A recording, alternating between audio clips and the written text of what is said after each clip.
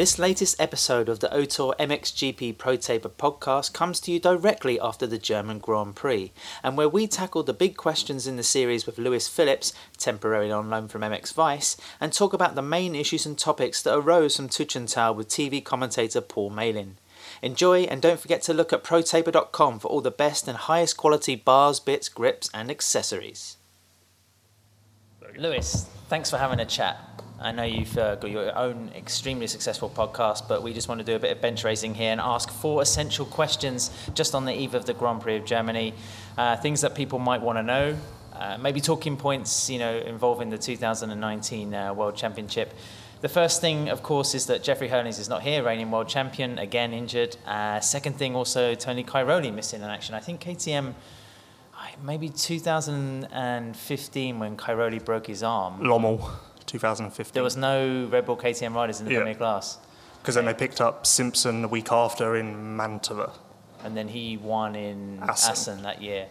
So it's not it's a familiar situation, you could say, but not really, because KTM won their first Premier Class Championship in 2010, and then for the rest of the decade they've only missed it twice. So that year in 2016 with Geiger taking the World Championship, and then 15, of course, of Roman Febvre winning for Yamaha. So it's looking like it might be over after 2 years of winning World Championships for those guys. Yeah, it's funny. It's almost like, obviously, when Febvre and Geiger were winning their titles, everyone was having the same conversation about this is a new wave, we're moving on now, Cairoli's done, and that was even reflected in some of the contracts that these riders were signing. And then obviously we went backwards to where we were in 2014, and then forwards with Herlings, and now we've somehow found ourselves back in this 2016 kind of era. But yeah, I don't know how you look at it, obviously, because it's an odd one. Injuries happen. KTM are actually fortunate that they haven't found themselves in this situation too often, because when you look at it as 2 riders, it's quite not common, but it's easy to have 2 riders injured at the same time. I mean, look at last year, we came close. Yeah. So yeah, it's an odd one.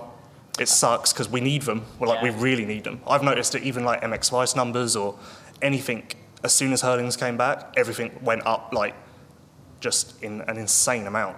I mean, it's an incredible contrast, isn't it? I mean, Herlings goes from winning, 17 races last year, finishing on the podium in 18 or 19, and then suddenly he's just not here.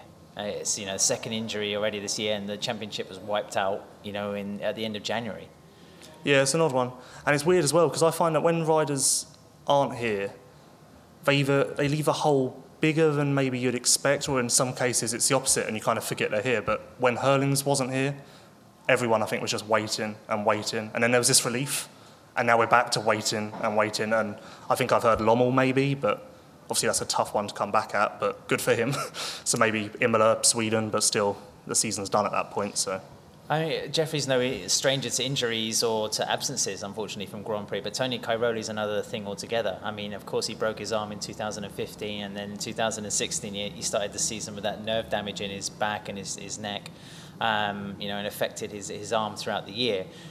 But the fact that he's missing this race says quite a lot. I mean, even in 2015, he tried to ride with that fractured right arm, I believe it was. Yeah. You can't really say what's going to happen, but you think that the 50 points he's going to miss, even if he does come back to any kind of state of readiness for Indonesia, is going to be tough to peg back. Yeah, that's actually why I'm surprised Cairoli isn't here, because he rode obviously in 2015 with that arm injury, which on paper is way worse than a dislocated shoulder. And I think he was still top 10. I think he was top 10 twice here, like 2 sevenths maybe. Even Majora, the next day after he did the injury, he still went 14, 17 or something. So I was like hell-bent that he will be here, he'll pick up maybe 2 sevenths again, or at least do something to salvage, I don't know, a respectable amount of points. And amazingly, in a 14-year Grand Prix career, that's the first dislocated shoulder he's had. And it sounds like he was quite confused last week about what was going on. Do you think that's it then? I mean, Red Bull KTM are pretty much looking at, no kind of title defence of any sort, in MXGP this year. It's going to be going somewhere else, isn't it? Yeah, I think that's a foregone conclusion at this point. And now the next question is, do they bring another rider across, like they did with Sean in 2015? Obviously, they've got a nice little breed of factory-supported riders in Anstey, Koldenhoff, Tixier, Monticelli even. So it's not like they're short on talent that they could draft over. And depending on how Cairoli's scans go next week, they may be looking to... if it's a long-term thing, then they need a rider in that squad, at least one.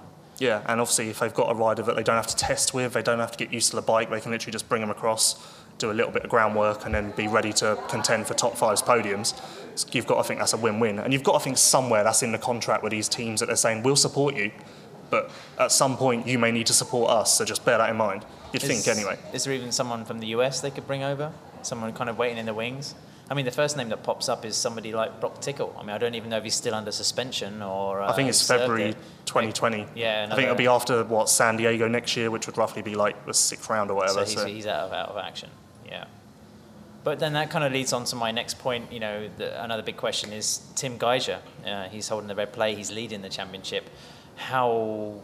do you think he's going to see it through? I mean, he's had some big crashes, another big one in Latvia, or big two, from what I heard.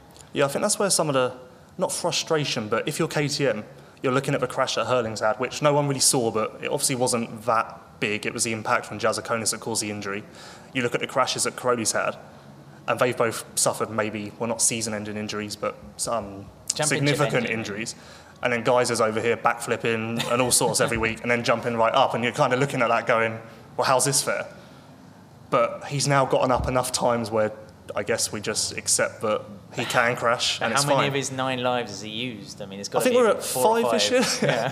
So he can afford a few more. But does he back it down now? I don't think that's really in his kind of notebook of gameplay. It's not really his MO, is it? But, is there kind of a rider in the wings that could, surprise? I mean, almost like Febvre did in 2015. I mean, he didn't win his first moto and on a 450 until like round 6, I think, of the championship that year. So, could we be looking at someone like Arno Tonos or even a Jeremy Sewer to suddenly post consistent results and pull themselves up into it? I think we need whoever can do that will need a lot of help at this point. I think it's 100 points plus, or at least hovering around there. So, but then, like you say, maybe Geiser has a big crash in qualifying and he doesn't suffer a season-ending injury.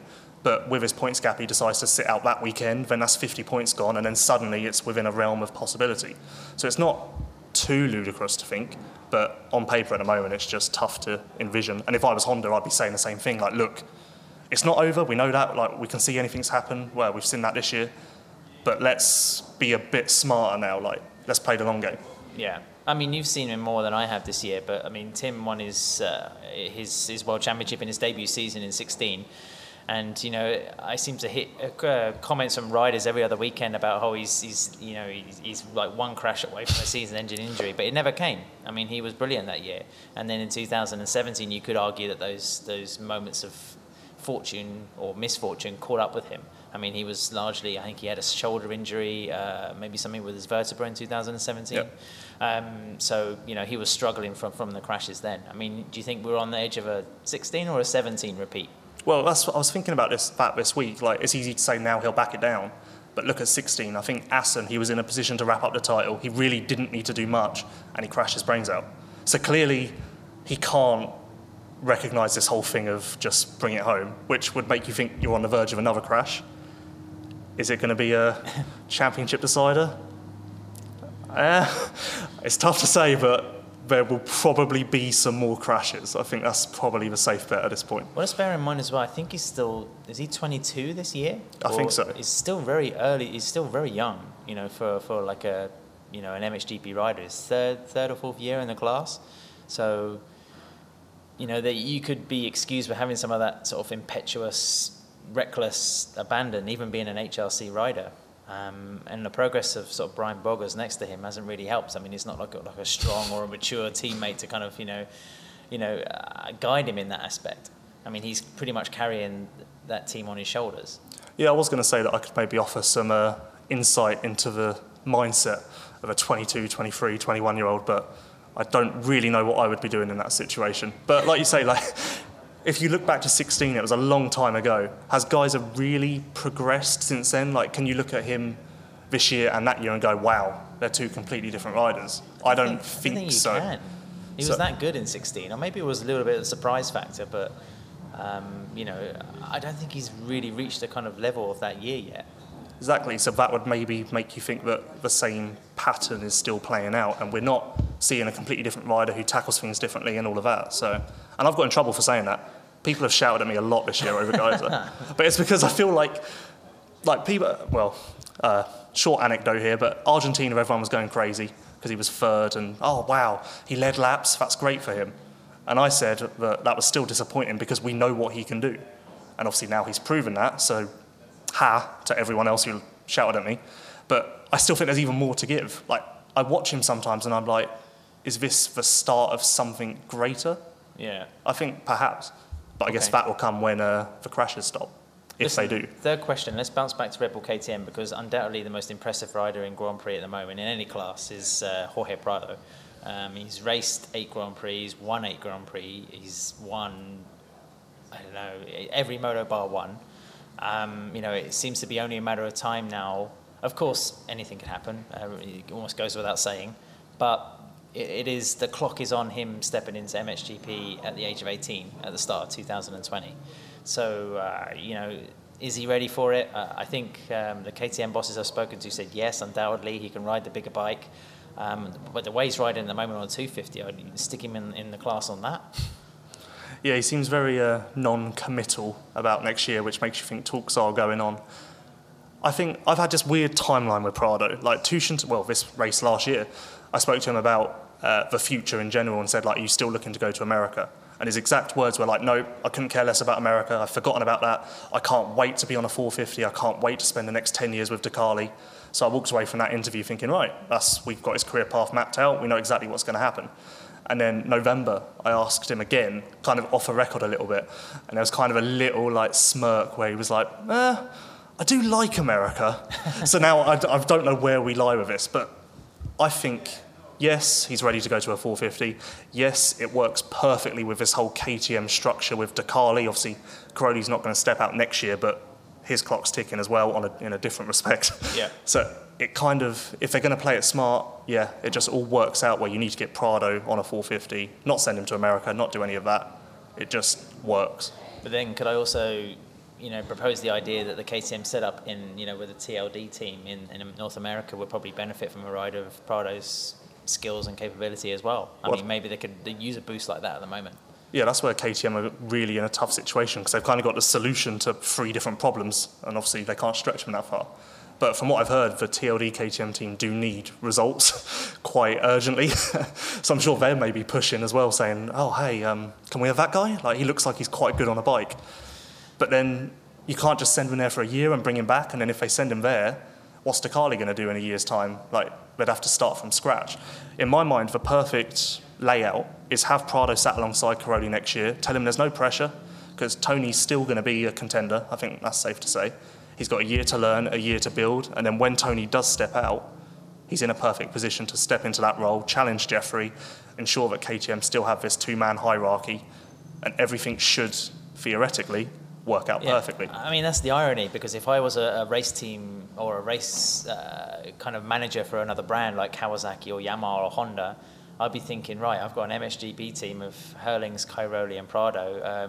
Shall I go home now or at some point during the season? Because, to tackle those 3 would be, a major feat. But then, look, 2 of them are hurt and they're not here. So it's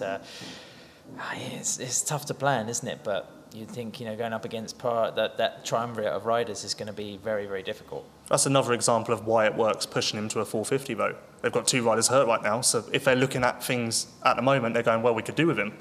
Like, it works in many, many senses. And I would honestly be shocked to see him go otherwhere than the MXGP class next year. I mean, I cannot underline how impressive he is on any kind of terrain or in any kind of condition.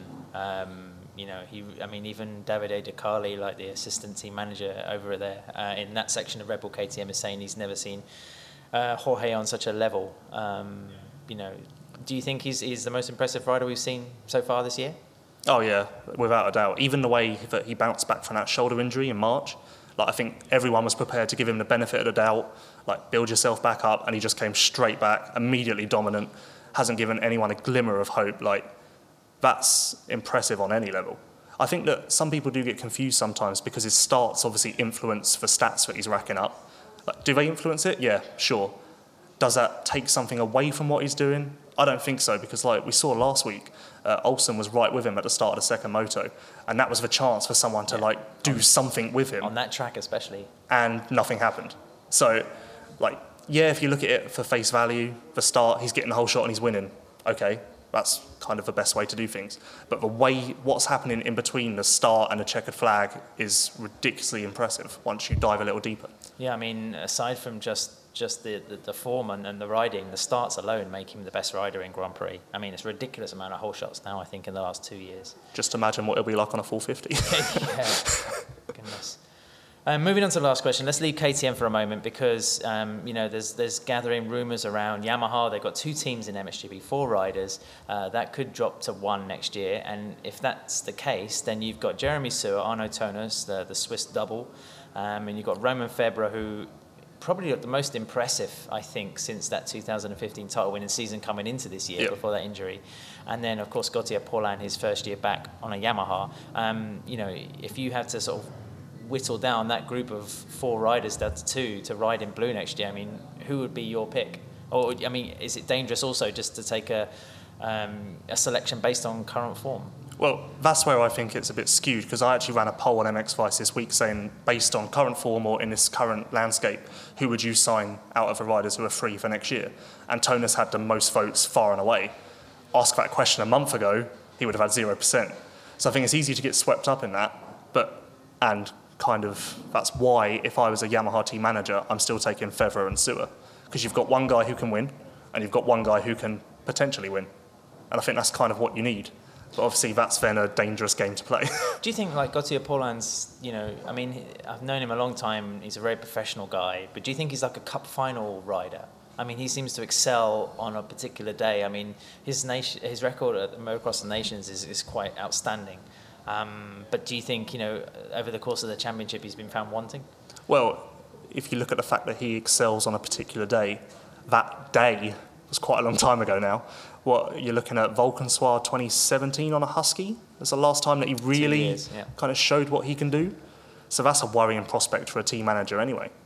And since then... But do you just bank on the professionalism and maybe the quality and think, it's got to click at some point? I think that works for a team manager and that works in theory, but then in this Yamaha situation, you've got to put him alongside Febvre, who has a lot of those same qualities, yet is delivering more than Gautier at the moment. So it's crazy to say, but I think Gautier, a former GP winner who's done amazing things, is a risk, especially with the money and everything that comes along with what you have to do to sign him. And it's coming up to sort of that silly season phase, really, where we'll start to know where riders are going to be next year. I mean, there's a certain amount of saddles that are all locked up, but it'll be interesting to keep an eye on that development of Yamaha. But Lewis, listen, thanks ever so much for joining us for a chat. It's good just to get a few subjects out in the air and chew through them. And then we'll see what happens this weekend here at round 10. 10, 9? 10. Yep, thanks for having me. I'm a lot more nervous doing this one than I am my own. Because, Thailand 2013 was it? I was listening to your podcast, so... Oh, okay. Well, sitting a lot opposite the table from you is quite weird, but here I am. Thanks. Post-race here at the German Grand Prix. We're in the old press room. Paul Malin joining me again just to dissect the Grand Prix here, the 10th round, Paul. Let's start off. The results have been the same today as they have been for the last couple of weekends. Tim Gajser winning in MXGP, Jorge Prado dominant again in MX2. It's interesting, though, today that Jorge Prado especially saying he didn't find much flow on a track that was pretty difficult, it has to be said. Tim Gajser also slipping off in the first moto, so they weren't vintage performances by any means, but still pretty simplistic for the guys. I mean, I don't think they were barely challenged for the lead in both races. So my question is, do you think, the writing's on the wall? I think Gajser has an 83-point lead now in MXGP over Tony Cairoli, who was absent, of course, today, and Jorge Prado's nearly up to 45 points in MX2 over Thomas Kjær-Olsen. So, where do you want to start, MX2 or MXGP? Jorge Prado, I think, for me, is the most outstanding athlete at the moment in Grand Prix. You're talking about a perfect blend of starts. He insists that it still isn't easy to win, and of course, that's the cliche, it's never easy to win. But goodness, he's making it look so simple. Well, with 14 foxhole shots after today, everybody talks about start. Start is key, and when you give somebody of his pedigree, of his talent, his style, his poise, everything, his ability, obviously, then he puts himself in a very good position right from the very, first drop of the gate and everybody else is left picking up the pieces. Obviously, it's not impossible because, as we saw with Jago Kietz in France, if you get him, I'm not going to say on an off day, but if you catch the moment right, like Jago Kietz did, then it's possible. He's not unbeatable, but it's not happening as often as it should be. One defeat in all the races that he's done. It's crazy. 17 moto wins from 18. I mean, it's inconceivable that he goes through the season. We've had these scenarios before with Jeffrey Herlings where we wonder, is he going to have the perfect year? He can't do because he's missed the British Grand Prix already, but it's hard to see who can beat him. Jago Gertz, you mentioned just there, having a bad day today, having a DNF, a mechanical in that second moto. But, Red Bull KTM themselves, I mean, they came here without a rider in the MXGP class and went 1-2 in MX2. I mean, talk about saving the situation. Well, we've had 20 races and Red Bull KTM in MX2 have taken 18 whole shots. Only Darian Sanai and Roman Amostike in Portugal have scored the other 2 Fox whole shots, So they are doing something very, very right at the start. It's just unfathomable as to the level of consistency that KTM have when it comes to getting their bikes out of the gate and giving their guys the best chance. When you look at, like you say, Prado never lined up at Great Britain. He's just won the last 8 Grand Prix on the bounce, 9 in total this year. It's hard to see past that. Only he can be the sort of, the creator of his own downfall, if you like. Bit of a cliche, only he can beat him, But when you have the inconsistency, Thomas Kjær Olsen now second in the championship, missed the podium again for the second time this season. Is he entering another mid-season dip a little bit like I hope not, because we need to get him back on track and we need him to challenge for those points, take those points away from Prado. But having said that, fantastic day for the 2 guys that joined him on the podium. Tom Vial got a second in race 1, his career best, and followed that up with second overall. And Matthijs Borromée finishing second in the last race and picking up his first MX2 podium, the last year's MX250 champion, third overall today. Yeah, we like to hark on about Switzerland really emerging as like a prominent nation in MXGP, but in the press conference today from the MX2, EMX 250 and the EMX 125 classes, we had 4 Frenchmen out of the 5 guys sitting there. So France still filtering through this talent. Yeah, and you only have to look at the Motocross Nations, the work that the FFM put in, the French Federation, and they've been doing it for years. Whether it's Supercross in the winter, their summer series, like this weekend, for instance, those guys that don't do GPs, they're doing the summer series, first round of the Supercross Championship. And they've always had that, probably because of the success of Jean-Michel Bayle, maybe just before that, Jacques Vimond, they got that first world title with Vimond. Bayle followed up on that, and then not long after that, Tortelli and this array of top talent came through, and they want to capitalise on that, and they are doing everything. You don't see the Great Britain Motocross Nations coach at every Grand Prix. You don't see the Spanish Nations coach. You don't see the Italian Nations coach. Thomas Travasini comes to a lot, but he doesn't go to all. But they have their guy every round. And he's talking to European Championship riders, he's talking to MX2 riders, he's talking to MXGP riders at all levels. And they already have that relationship. No one's scared when, Fino turns up and enters their awning, because they are all on a friendly, familiar basis. And that might be part of their success in bringing these guys through. It's an example to follow, I mean, that's for sure. Let's look in MXGP. Tim Gage has now won the last 5 Grand Prix. He went from a situation pretty terrible in Mantova where he was chasing Tony Cairoli to the tune of 30 points, and now it's a complete turnaround. Well, I refer to that as crash fest in the live commentary, because he couldn't stay on the bike. Yeah. It was like, and I don't mean this disparagingly or disrespectfully, but, in, Portugal, he gave Tony a riding lesson. Then we go to France, but before that in Lombardia, 6th overall. It's like the guy forgot how to ride a bike. It's a bit of a bogey track. I mean, it was only last year that he smashed, but his lower face to pieces. Yeah. And it's never really been good to him. But you come away from there, 40 points down.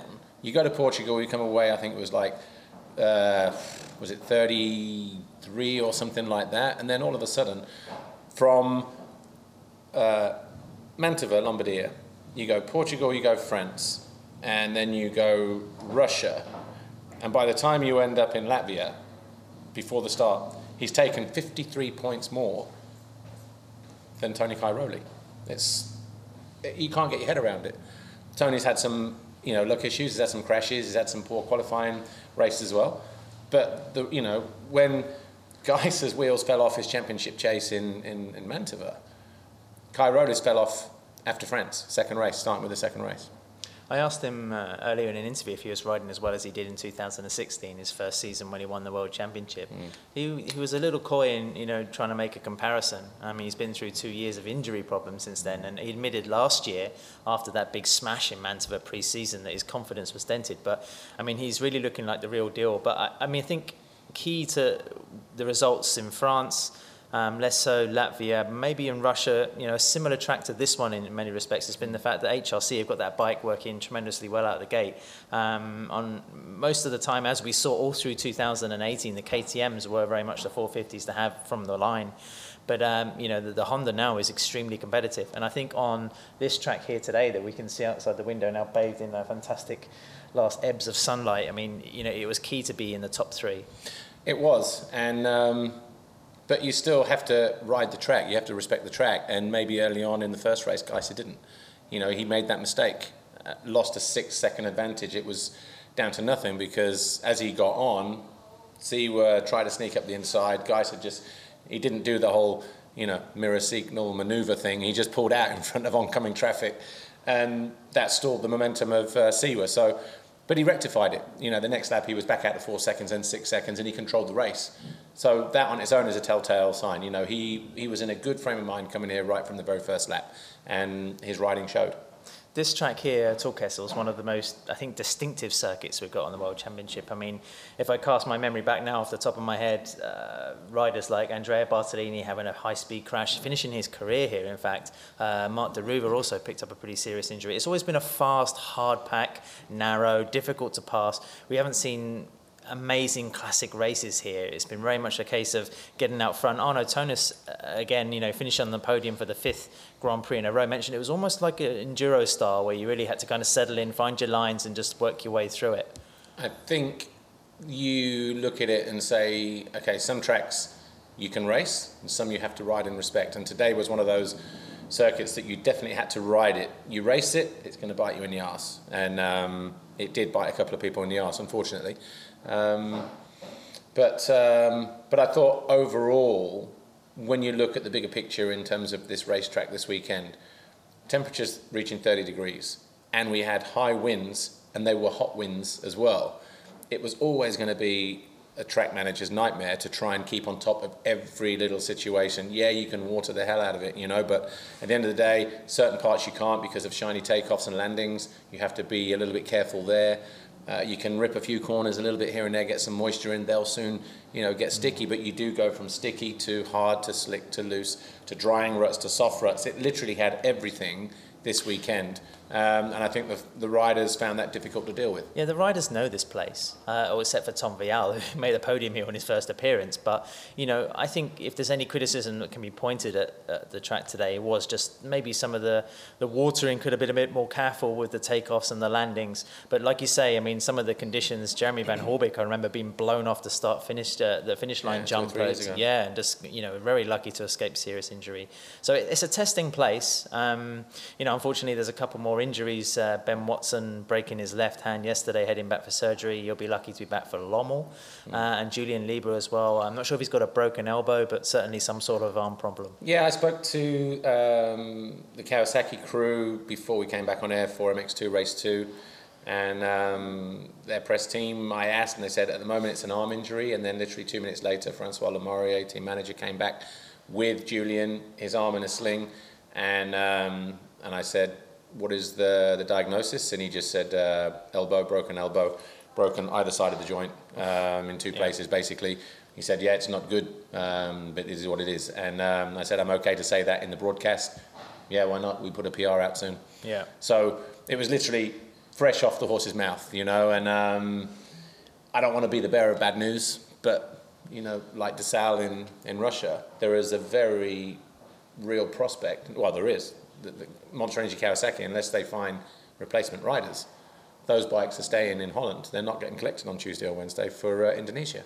Yeah, the same possibly said for Red Bull KTM, because you can't see Jeffrey Hurlings making it back in 2 weeks' time. In fact, I think he has to wear like a cast and an air boot for a fortnight. Tony Cairoli will have another check on his shoulder in 10 days. If he's not feeling, pain-free, that was the main problem stopping him riding here, then we could be without 2 factory teams in Indonesia. But Mitchell Evans as well, worth mentioning, on the 114 Motorsports Honda, he sat out the second moto, just had a crash in the first, had a very tight lower back. So team manager Louis Lancet was explaining that situation. I think, Paul, it's just been a very strange kind of whirlwind of accident and incident over the last few weeks, because, if you look back to what was last season, there were not that many injury problems. And now we've just had like a kind of a series, even from the first Grand Prix in Argentina where Roman Febvre was unlucky to break his ankle, his foot. So it's a shame, of course it is. I mean, we're seeing people, racing, then trying to play catch up, and then inviting perhaps more disaster. I mean, it's one of those situations. Yes, it's unfortunate when a rider goes out, but when riders go out, that's even more so. Yes, we are looking a little bit thin on the ground, but it's not often you have a season that is decimated by injuries, unfortunately. And I didn't see the Julian Lieber one. We only saw the aftermath of him, his bike on the side, him sat on the top of the first jump out of the first turn. And so not sure what happened there. Did see Paul's Jonas crash there in practice yesterday. Seemed to sort of G out in the bottom and just lost control. Handlebars got snatched out of his hand. So I wonder if it was something like that, because it was far too early to even suggest that it was a scrub, because the bike hadn't even cleared the jump. It was 10 meters from the top, on the wall stuck on the wall. Yeah. So I don't think it was a scrub. I think he just lost control of the motorcycle. How and why, I have no idea. And until we see it, we never will. And maybe Julian is the only one that can help out with that one. But unfortunate for him. Ben Watson also had nowhere to go. I know why they do it. They put these sort of square mounds of dirt around to stop people sort of using that bank, because there's a big sweeping bank around this long left-hander. It defines the track boundary a bit more. Yes, it does. And they did away with the green fencing years ago to put the trust in the riders. But as soon as they sniff one of those posters gone, then they take the piss with that, if you like. And when one or two of those markers go, then there is no track boundary. And so by putting those mounds of dirt there, I get it. But in Ben Watson's case, he was on a fast lap in free practice, came up short on the step down or step up just before it, got out of shape and had to get on the gas, Jackie Vimon said, just to sort of straighten himself out. But unfortunately, hit one of those things and was over the handlebars. So all I would say is, as an ex-rider, I would prefer some kind of tough blocks there. At least they move, Sure. and maybe then the impact isn't so great. And in this case, hasn't taken somebody out of the Grand Prix and out of the next few rounds and out of 5th place in the championship, where he could have been challenging for 4th. On the subject of Yamaha, that's another talking point from today, because Monster Energy, Yamaha, had 2 riders for the first time on the podium, in Arnaud Tonus and Gauthier Paulin. Paulin returning to the box for the first time since round 5 after a few dodgy Grand Prix where he's been crashing, not producing the results. And it's also created a situation in the World Championship where we have 3 Yamaha riders, 3rd, 4th and 5th, split by 1 point. Yeah, I mean, I don't know. In a football terminology, it's been a season of 2 halves. In the first half of the season for Gauthier Paulin, he took 3 podiums from the first 5 rounds, round 2, 4 and 5, and they were all 3rd place finishes. His teammate Arnaud Tonus got 4th at the 4th round. Other than that, he was not even in the top 10. But then all of a sudden, like you say, 5 podiums on the bounce, with a 3rd, 2 seconds and a 3rd, and today 2nd. Gauthier, meanwhile, 10, 10, 14 and 7, and then 3rd today. So, the level of consistency and inconsistency, I think Gauthier related to it, or referred to it in the post-race TV interview, where he said he had a crash in Portugal. And that's been the start of those problems. But hopefully now we see him, building on that and making a real push. But yeah, unprecedented for Yamaha to have 3 guys battling for 3rd place in the championship, 1 point apart. 2 of them teammates. Yeah. Feeding off the Yamaha thing, let's just wrap up here by tackling a couple of the rumours for 2020. The silly season kind of stuttering a little bit with the injuries going on, but the first one we're hearing of is Romain Febvre, with Yamaha since 2015, could be moving to pastures new, possibly going to KRT for 2020 or even Husqvarna. A change. I mean, if he goes to Husky, then it will be back to the brand where he won his first Grand Prix in MX2. Finished third in MX2 in the championship. Yep. And Kawasaki would be linking him with Clement Dessau, and what would be a very, very strong team, you'd say. Yeah, it's strange actually, because I heard the Kawasaki rumour on Friday, and I just thought, what? Wow, really? You know? Is it just a rumour? I don't know. Is it already a done deal? That's the other thing. You know, other people say, no, it's already done, and this, that, and the other, and blah, blah, blah. But this is the crazy thing with silly season. It is just a rumour, and but there's no smoke without fire either. So if he has been linked to 2 other teams, then, you know, what do they say? Loose lips, sink ships, or whatever it is. And in that respect, you know, if you don't want anybody to know, then you don't tell anybody. You know, you just have your deal with the conversation with the team owner or the team manager, and that's it.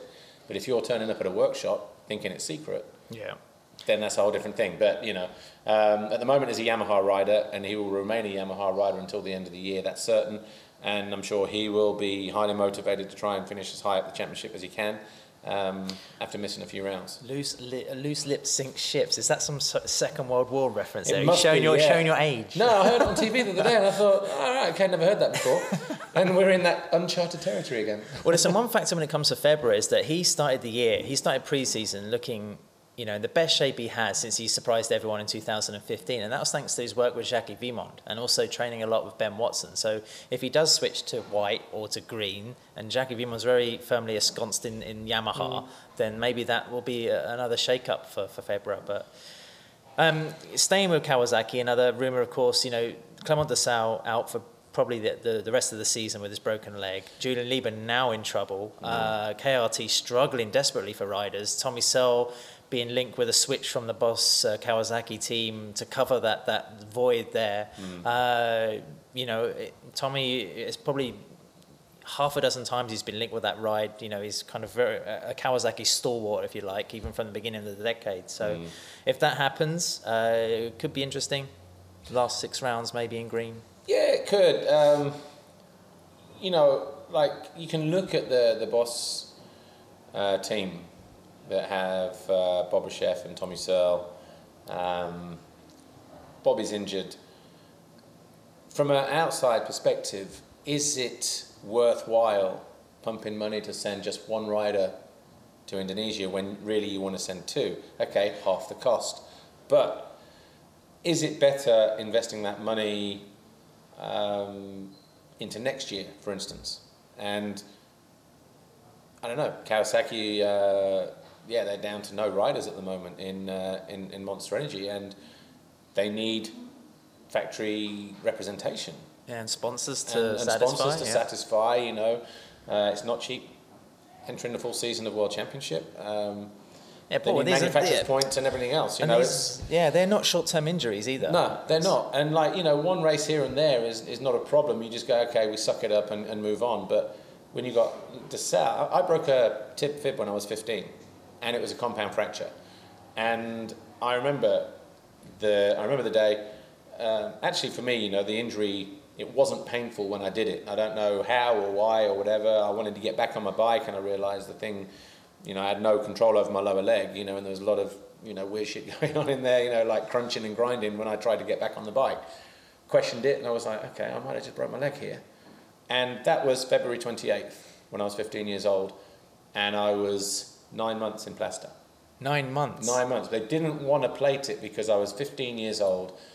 They didn't want the risk of infection. They kept the wound open. They put me in traction, and just said, we'll let it heal naturally because of my age. I'm still growing. I'm still a teenager. I don't know what called a service that MOT that Dessau has had, whether he's had it plated or whether they're saying the same kind of thing. But I was in plaster. I was in a solid plaster just above the knee for, probably 7 or 8 months. And then they took that off, and I had a removable cast that was like a mould that you could zip on, zip off, at least get in the bath and, relax at night and whatever. I could bear weight. Maybe because of the nature of the injury, I don't know. But I was 9 months in out of action with a cast, with a plaster cast. So those things aren't overnight. I don't know if, like with the femur, for instance, you can put a rod down the middle and it's fixed. Yeah, like but with the fib is the smaller bone at the back. That just has to heal naturally. And the other one, you can probably plate the shin, the tibia. But again, it's not a pleasant process. Well, Kawasaki needs somebody. Whether the sole kind of transfer, which is obviously complicated because it leaves Boss without any riders at all. Exactly, and they're taking a team off the grid. And they have also, committed financially to be a part of the championship. Yeah, it's probably not going to be smoothly executed or sorted out, that one. Lastly, HRC as well. Brian Boger's pretty much coming to the end of his tenure there, you'd say, next to Tim Geiger. Maybe a bit more of a demand for results. Calvin Verlandren's still not racing in MX2. The name I've heard associated with the bike, Jeremy Sewer as well. Really? He's done 2 seasons. This is his 2nd season MXGP. Perhaps he could be racing in red next year. He's doing well in the championship, 3rd in the championship, just by 1 point, as we said.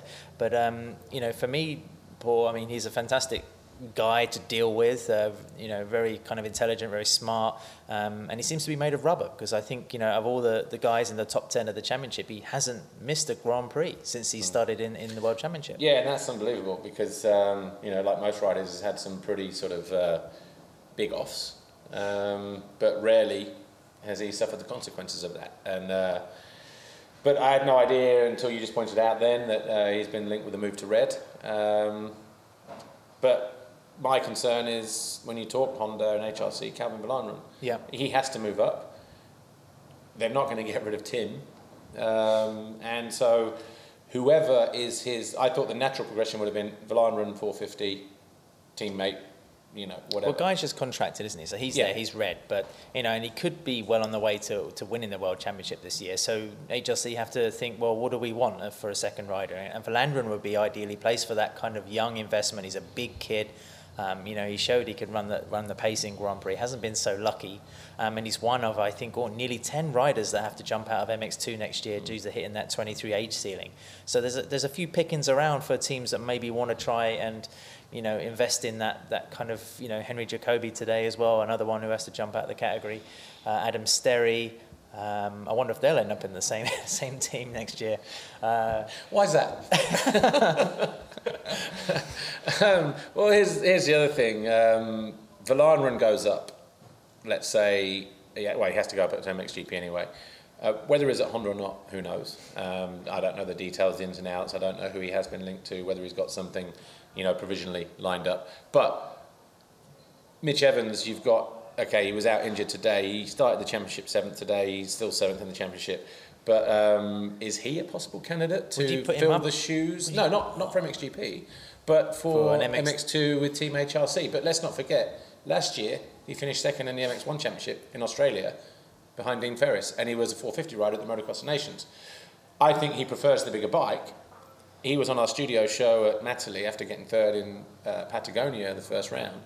And I asked him the question, you're a 450 rider, why MX2? And he went, I just thought it'd be the best place to get noticed because MX1, MXGP is tough.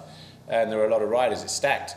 Not saying that MX2 isn't, but it's probably a little bit easier to find your way in that when you're used to riding a 450. So potentially he could jump from 114 to HRC. But then do HRC want to support a factory program in MX2? There's the question, are they looking to, cut back and just put everything into MXGP, or is there still room for manoeuvre for an MX2 rider or an MX2 team? That's what we thought would happen at the end of last year. We thought Verlandren would be pushed up as a 3rd bike even in the MXGP class, but he stayed down in MX2. I think they saw maybe some potential for him to do so well and take a title, at least fight Prado for it. But looking at Red Bull KTM next year, Prado, Cairoli, Hurlings on the same bike and in the same team, it's going to be, somebody like KRT will want someone like De Salle and Febvre. You know, you're going to need a potent lineup just to sort of mix in between those KTMs. It's kind of interesting. It'll be cool to see in the next few weeks what press releases surface. I want to know if there are any more teams lined up on the horizon to fill the void for riders moving from MX2 to MXGP, and what level they're coming in at. That's true, because if you're you're running out of rides and riders, you know, if we're not careful. And well, of course, in MX2, if you're hitting a 23 age limit, you can't find sanctuary in EMX 250 either, because that's the same age boundary on it. So exactly. It's really, it has that effect of filtering the best, you know, or whatever circumstances there are and people getting rides. You know, people can cherry pick the riders. Well, your factory teams at the moment are obviously Honda, Kawasaki, Yamaha, KTM, and Husqvarna. We need Suzuki being back. out. We need Suzuki back. Yeah, not the year after, apparently. 2021 maybe is being optimistic. Okay. But it'll be good to see the other bikes back. And then obviously you look at this year, your major satellite teams. From Honda's point, you've got your 114, you've got your Honda, Red Motor, Asa Motor. Yamaha, you've got Wilvo. KTM, pick any team. You know, Husky, there's a few teams as well. But is there room for more teams? What kind of investors do we have, you know, looking forward to say, I'm a really good fan, big fan of this guy, and they just come out of the woodwork and go, we have workshops, we have trucks, we have everything ready to go. We want to support you because we are fans of you. That's what's going to be needed, I think. Well, listen, Paul, thanks ever so much again for talking to us. We're wrapping things up here in Germany. You're flying to the other side of the world, Indonesia next. But we'll check in again, I think, when we're coming back, the Grand Prix of Czech Republic next month. Yeah, fortunately, this was the last of our 3 in a rows. You know, we've had 3 of those. 6 races in 7 weeks. Yeah, but we had 3 Grand Prix with Matterley, Valkenswaard, Trentino. We had 3 with Lombardia, Portugal, France. We've just been 3 on the road: Russia, Latvia, Germany. And fortunately, the next 2 are just 2 on the bounce. The 2 Asian rounds, Indonesia and Asia, Samarang. But back to double headers, and then obviously the final race at the end of the year, the Motocross Nation. So there's no downtime though. Between now and then. Thanks again, Paul. Thanks, Adam. I'm still